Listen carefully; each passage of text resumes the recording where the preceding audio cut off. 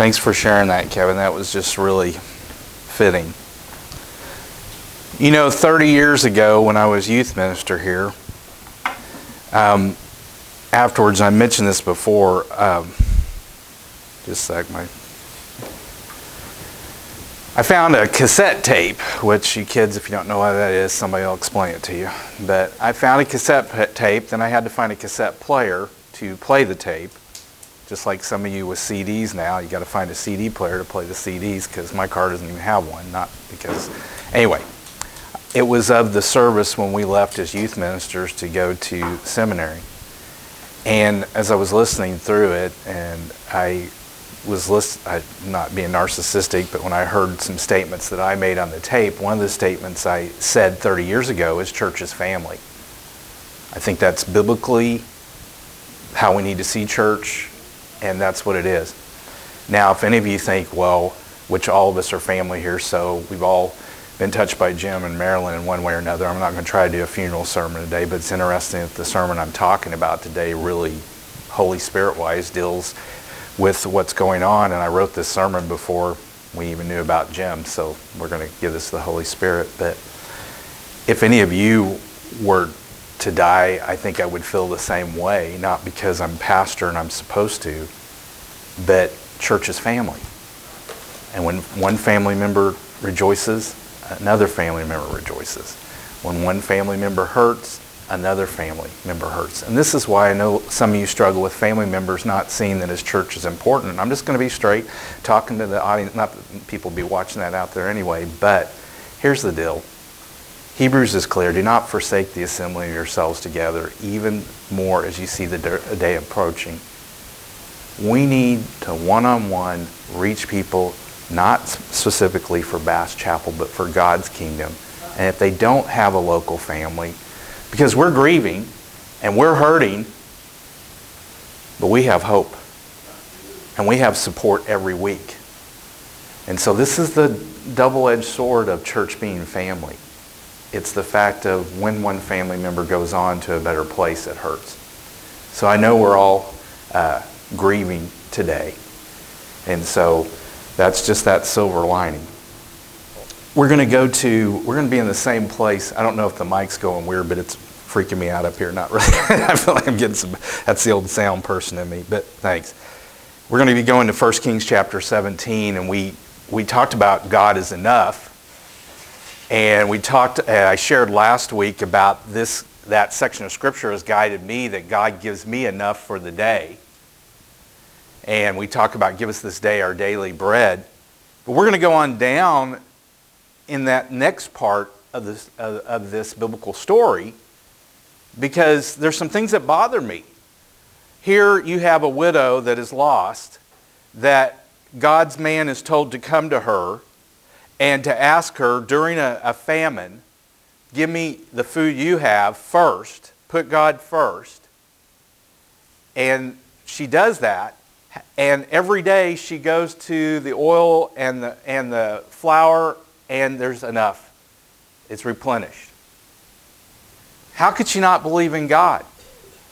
But I want you to understand, I keep asking you who's your one, and little as much where God is involved. If we're going to grow the family of God internationally, and if we're going to grow the family of God as far as it is Bass Chapel, everybody here has a one. And you need to identify that one, and you need to be sensitive to God's Spirit. But there are so many, when you were lost, and when you didn't know about God, He was replenishing the oil, and He was replenishing the flour in one way or another, and you needed that person of God to say, this is who this is from. Just the blessing of life every day, of health. If God's hand was not on creation, we would cease to exist. And so it bothered me. Why did she not get it? But this is where you were when you were lost. This is where I was when I was lost. And this is where our world is. God's hand is replenishing. So why didn't she fully believe? She didn't fully believe because she was lost, because she was blind, and because she was dead. Spiritually. To her sins. She needed to be brought back to life.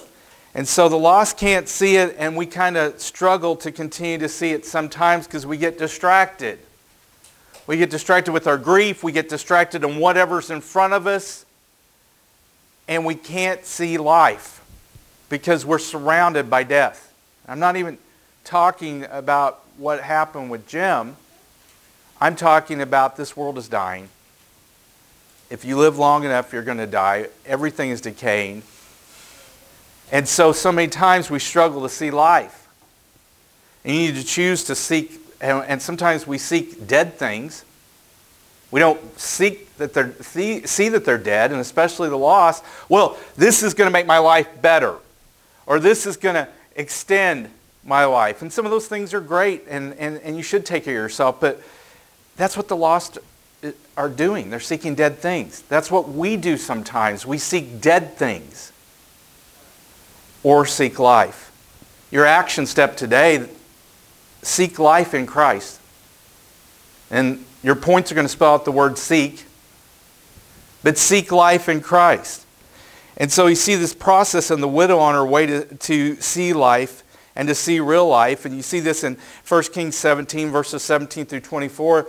And in your fill-in, I'm going to give you your first step. The first step of seeking life in Christ is when we have to we have to see Christ is life. John 14:6 says this, I am the resurrection and the life. Well, I mean, he says that on in John, but John 14:6, Jesus said his words, I am the way, the truth, the life. No man comes to the Father but through me. You need to memorize that verse. Because they need not argue with you. They need to wrestle with what Jesus is saying. Muhammad, Confucius, all the others did not say that. Jesus said, I am the way, the truth, and the life. And we like to end there, but he also completed, no man comes to the Father but through me. So if you don't see Christ as life and the only source of life, God creates life, God takes life, and God regenerates life. Christ is life. So let's look at the situation in verse 17 of chapter 17 of 1 Kings. After this, the son of the woman, the mistress of the house, became ill, and his illness was so severe that there was no breath left in him. The widow, already familiar with death because she was a widow, she was poor, and then it was during a time of famine, and she had a foreign border that she was having to give part of her share to, and it was her only son, and he dies. And we're going to see Elijah's response here in a moment, but as a believer, if that was me, God, what are you doing here? I want her to come to Christ. I've got my one that I'm trying to reach out. Just one pastor? Well, we all have people we want to reach out to. I'm going to be open to anybody else, but I have my one there. It's like I don't like where they're at right now. But one of my accountability partners, when I was talking about something else, said, well, how big is your God? Because even though I don't like where they're at, and I don't think it's going to help them, can't God get there? Can't God put people in place to help bring them to life? Yes. So let's see this lifeless response that the widow gives in verse 18. She said to Elijah, what have you against me, O man of God? You have come to me to bring my sin to remembrance and to cause the death of my son. Cause and effect is a bad theology. I want us to understand sowing and reaping. You do some things, yes, there are going to be results. Sometimes you don't get those results. God designed us for one physical and spiritual relationship in marriage, a man with a woman for a lifetime. God's grace can be there. But our bodies are really only designed to handle certain things. And so we see when we go out of God's design that we can pay for our sins of going outside, what we sow, what we reap. It may be through addiction. It may be through anything. And God's grace can be there. God can heal. But we need to understand most of the time what we sow we'll reap. But that's not what's happening here.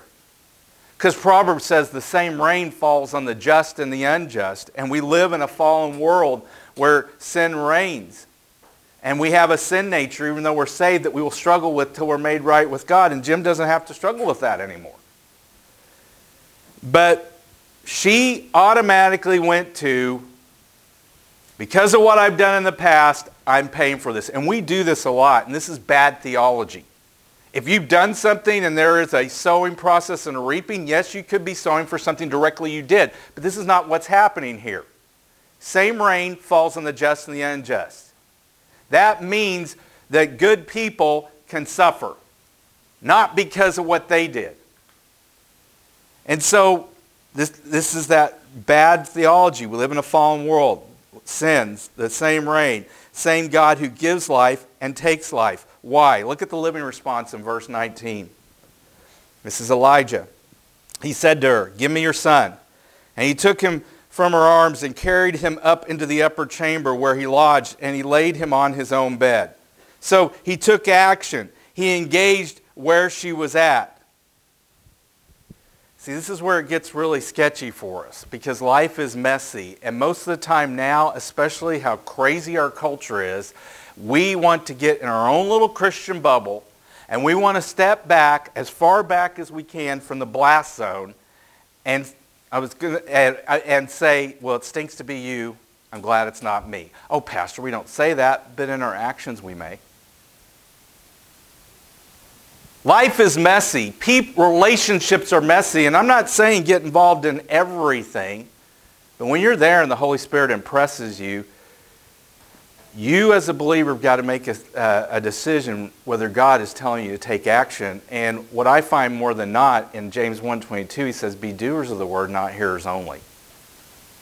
And that's the problem, is so many times I believe this, but Proverbs, a verse I'm relearning, 28, and I don't have the last part of it, but it talks about confessing. But you can confess you sinned in an area, but you've got to forsake it. And so many times we deal with the sin of God. We know the right thing to do, but we don't do it. And he says clearly in James, that sin. Elijah could have been like, well, it's been a good run. Still got the wool and still got the flour. And so I'm sorry that he died, but what does that have to do with me? And boy, the devil, Christian, wants you to be like that. But what are you saving your life for? Why are we still here? And I like to save, or I like to put things back that are special to me. And then you get to a point, it's like, just go for it and use it. I'm not talking about money necessarily. I'm just talking about things that have been special to me. You know, some of you, I know it's not generational now, but china and silverware, get it out and put a slab of meatloaf on it and invite me over and we'll go for it. You know, that kind of thing. You know what I'm saying? We need to enjoy life now. But that also is the action here. I can't do that. I might get hurt. And God tells us to be wise, but guys, all the time we have these widows and we have people that in dead things that we need to take action. Because we have the words of life. And so many times we're being observers. Seeking life in Christ means, your next point, engage the dead. Go into the world and speak life. Matthew 28:19-20 tells us to go into all the world and preach the gospel, making disciples. Go into the world and reflect real life with your life. Matthew 5:16, let your light so shine before men that they may see your good works and glorify your Father in heaven. How are they going to see life if you're not around? How are they going to see light if you're not around? Did not say perfection. Again, I'm not preaching a funeral sermon today. Whoever it is, I'll never say you're perfect, and I know I'm not perfect, and I'm a sinner saved by grace just like Jim was, but there was something going on in his life that he's touched all of us one way or another. Jesus Christ in him, and the power and obedience and the action. But so many times, that situation's messy. I don't know. It's not just when I go fishing, okay? But when I go fishing, God just puts some crazy people next to me. Now, I did good this time with this one guy, but he was driving me nuts. He was like, what's when kids are really hyper? I know the term, and I can't think of it right now. And they give them Ritalin for it, you know? Yeah, all right, here we go. Well, he's an ADHD fly fisherman. and he's in my spot. I got my friend with him. He's not obeying the rules of politeness in fishing. It's like, I'm going to stand here, and even if I'm putting my bait on, therefore you do not get my way. But all the time, I'm standing in my spot so nobody takes it. That kind of thing. I couldn't tell if he was mad, happy, I don't know what was going on there. Okay, what do I have to say with that? Well, everything in me wants to, and I was a little mad. I told my friend that was with me, I'm glad he's gone. Okay, all right? But he's driving me nuts. Fishing's supposed to be relaxing. He's getting me all tensed up. It's like, whatever. But that's how we are with the lost. You're making me uncomfortable, so therefore, I'm going to only be on Facebook that are people that are like-minded and speak the like-minded things. You make me uncomfortable, so I'm going to stay far away from it. And guys, we need to be in the world and not of the world, but how are the dead going to come back to life if we don't engage them? Why are we still here? Really, if we're going to heaven and it's all going to be good and everything's going to be right, why are we still here? Because the only reason is because we are to speak life and we are to engage the dead. I'm talking more spiritually dead, obviously. But Elijah did that. He did it physically and he's doing it spiritually. We engage the dead with our witness of life, but also engaging God. Look at verses 20 and 21. And he cried to the Lord, "O Lord my God, have you brought calamity even upon the widow with whom I sojourned by killing her son?" And then he stretched himself over the child 3 times and cried to the Lord, "O Lord my God, let this child's life come into him again." So he cried out, he called to God, the source of life, but why? And he questioned, he got real with God, why? But we always get afraid to ask, isn't God big enough to handle your doubts and your questions? This is Elijah. This is the prophet's prophet. He's on the top tier, especially for the Jewish people. This was the prophet. And he was an imperfect man that's like, what are you doing here, God? You provided for us and showed us that you're enough, but what happens when God's enough, but you've had enough? I want you to think about that. We're kind of all in a dull thing about Jim, but let's go back to Jim wasn't just somebody that attended church. We've all known him, and he was an active part of making sure he got to know people. So in the next few weeks, we're going to be like, I miss Jim. Our men's Bible study. It's like, there's Jim. Just like the other guys that feel the same way. But that's intersecting in life. And we can ask those questions. You need to get real with God. He's big enough to handle it. And Elijah's like, this is going good. Why? Don't be afraid to do that. Elijah was doing it. What? It's going good. You're providing for us. Why? Because I want you to understand this. What is God's ultimate goal? That the dead come to life. I go back to my one. I would never choose for them to be in the place that they're at, but how big is my God? And what can He do to bring them towards life? He questions him, but then he goes on to action. We are not going to always understand, and we need to go with God and get real with God. In other words, you tell God, I don't understand it, but guess what? I'm going with you. He continued to physically care. He switched from knowledge to petition. So first of all, he's praying to God, why? And then he petitions God for the boy to bring him back to life. That's what we need to be doing, praying for the lost. You're one. And the people that comes across to you, God, put people of faith in their path. Help them to understand. And if you're that person of faith, you need to be, God, give me the words and speak to them and wisdom and discernment. So let's look at the result. Let's look at God's result in verse 22. And the Lord listened to the voice of Elijah, and the life of the child came into him again, and he revived. Is it always going to happen that way? No. But God was trying to do something to bring this widow to true life. And we're going to see what happens here. The Lord, the source of life, listened and heard Elijah's voice, and life came back. The source of life hears our cries and brings life. Your next point, if we're going to continue to seek life and Christ, we have to enter into prayer. Haven't figured this out. I mean, I'm not saying I don't pray, okay? But how to help you. And this to be in our church's DNA. And I'm always 2 steps forward and 1 step back. We're going to hit this because I go back to little as much. Regardless of what size church we are, prayer needs to be solid DNA in what we do.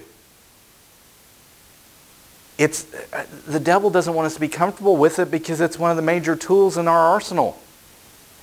And let's think about this for a minute. You know, we need to enter into prayer. You know, we can handle living right, but James 5:16 says, the prayers of a righteous man availeth much. So if we're following God, we need to be talking to God continually. We need to go, Hebrews 4:16, go boldly before the throne of grace that you may receive grace and mercy in your time of need. So many times I can't talk to God. Yeah, you can. And you can be honest with God. And I tell you, it's taken me years I'm not against people that do flowery prayers. It's taken me years to get over these things of when I pray, I'm not praying for other people to hear me, which I still have to guard that. And then I just need to be honest with God. And one of the things that really helped me was the book, The Purpose-Driven Life, when it had a chapter talking about a monk that he did sentence prayers all through the day. And that's helped me just talk to God and be honest with God whenever it's going on. I try to make it too much into a ritual and something natural. And you need to think about how you would talk to a good friend. And I'm going to help you, and we need to get comfortable with this. But we need to go bold. I'm asking the question, God, this church has been here for this long. It's got good DNA. It's between 2 towns out in the country. And we don't care about the size, but what do you want to do with these people for the kingdom that are ready to storm the gates of hell? That's the question I'm going to be asking God and been trying to ask God, but I'm going to be more focused on it. What do you want us to do here for the gospel? Let's get bold. And we need to go often, according to Ephesians 6:18, to pray in season and out of season for everyone. I'm abbreviating that, but you can go to that and see that in Ephesians 6:18. Right after he says, put on the armor of God, he says prayer needs to be continual. So if I had to get over my stigmatism on prayer, you're just talking to God. Get used to it. It's awkward. Get part of the DNA. But we need to enter into prayer. Why? Because we can change the heart of God. We can change the mind of God. You see it over and over in the Bible. And I know things of God are set. And He's not going to let you get into things that aren't holy. And He still might say, I know better, and therefore I'm not going to answer that prayer. And we need to have a peace with that. But over and over, we have the power through Jesus Christ to go to the source of life and to petition Him. Why are we not tapping into the power of prayer? Why are we not tapping into the power of the Holy Spirit? Let's see the result, the widow's response to life. Verses 23 and 24. And Elijah took the child and brought him down from the upper chamber into the house and delivered him to his mother. And Elijah said, see, your son lives. And the woman said to Elijah, now I know that you are a man of God, and the word of the Lord in your mouth is truth. This is the verse. I'm reading through the Bible, and I've never done this in all ministry because I don't think my Bible reading should be, my devotion reading should be my Bible reading, but I've always marked things that stuck out to me that might be a good sermon. And we're doing that this year, but this is what bothered me. Why did she not believe when she's getting oil and flour every day? Because people, and especially us as believers that have the words of life, are not pointing to God as the source of life. If the lost can't see, the very air they breathe is from God. The very mind that they have and the free will they have is from God. And you've got to help them understand. You've got to go for them to know. And so that bothered me. Verse 24, it's like, why did you not get it? But so many times we forgot as lost people that we didn't get it. I want you to think back who helped you get it. For me, it was people in the church, but my mom praying in the night for her kids. My mom taking us to church every week so that we could hear the words of life and see the words of life. And my dad living out those principles, and neither one of them are perfect. But that may not be your story. But there's somebody, somewhere, somehow, that they spoke life to you. Who are you speaking life to? So he took the boy, he showed her, and he told her where this came from. And when God life shows up, we need to speak and show real life, and we need to point to Christ. This is the problem. Every good and perfect gift comes from God above. But how many times are we giving God the glory? How many times are we pointing to life with the lost? How many times when the Holy Spirit leads you that you're not going all the way and saying, look, no, you're not okay. And I wasn't okay. And this is what I believe, and this is where I was headed, and this is where you're headed, but there's life. Have you chosen that? Elijah's showing, and notice the response. Now I know, I understand, the man of God, the servant, the witness of real life, and I believe him. I also believe the word of God is true, faithful, established. Now I know real life. The goal, your last one there, the goal of seeking life in Christ is to know real life, to know Christ. John 11:25 says this. Jesus said to her, he's talking to Martha. He asked her, do you believe? And Jesus said to her, I am the resurrection and the life. Whoever believes in me, though he die, yet shall he live. I do not like at all that Jim is gone, but I have a peace. And now Jim has the fulfillment of the resurrection. We're holding on to the promise of life. Christ is life. I'm not going to assume everybody here knows Jesus. They may know him, but I'm not going to assume everybody here has realized that they are dead and that they need to move from death to life through belief that Jesus died for their sins, rose from the dead, admitting their sins, believing he died for them, and accepting him in his life in their lives as Savior and Lord. If you don't have that today, we're going to have an invitation here in a few moments. I encourage you to come talk to me. Do not leave here because you are going to hell. I was headed to hell. That is a dead place with dead people that are alive in pain forever. Designed for Satan and his angels. Not for you, but in your free will, if you choose not to choose life, Jesus Christ, that's where you're going. What did Jesus say here? He said to her, I am the resurrection and life. Whoever believes in me, though he die, he shall live.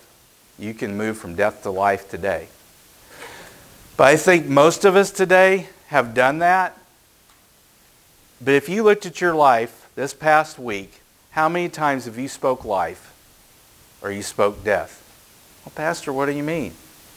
Where you were burdened down by the world and you went to the world's solutions in your speech and in your actions, what you did or what you did not do.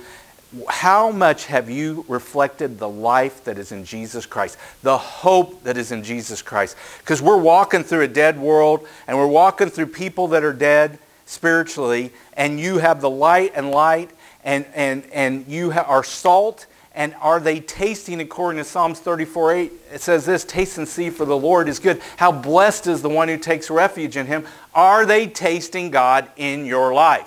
Are they tasting life in you or death? And if they're not, why? You can use this altar today. You can come forward and surrender that to God. Now let's go to prayer. I'm calling myself out. I don't think I've done anything bad, but it's something, and I've talked to ministers that have been my mentors, that they struggle with this because the devil does not want a church to pray. Little as much where God is involved. What happens? I've seen it and I've heard the stories of when a little church prays what God can do. We're going to hit that, and we're going to hit it hard. Maybe you need to recommit on your prayer life. But are you seeking life? I love Deuteronomy 30:19. I learned it. Today I've given you a choice between life and death, between blessing and cursing. Oh, that you choose life, that you and your descendants might live. Hosey Blue, one of my mentors, I remember he came to the church that we were in and was doing revival. And he said to the older people and the younger, it doesn't matter what age they are, he said, choose your grief. Is that going to hurt to go out of my comfort zone so that lost person can have life? You need to choose your grief because, guys, we're in a society now, and the more I listen to stuff, from theologians about the fact of we are going to hit persecution hard if we stand for truth and life. I did not say politically. I did not say a political party. I'm saying God's Word, we are going to get persecuted. And so many of us want to say, I'm staying away from those dead things. I was going to say, it sucks to be you. I shouldn't say that, but I don't care. But we're saying that. I don't want to be persecuted. I don't want somebody mad at me, but you know what? I'm over that. Why are we still here?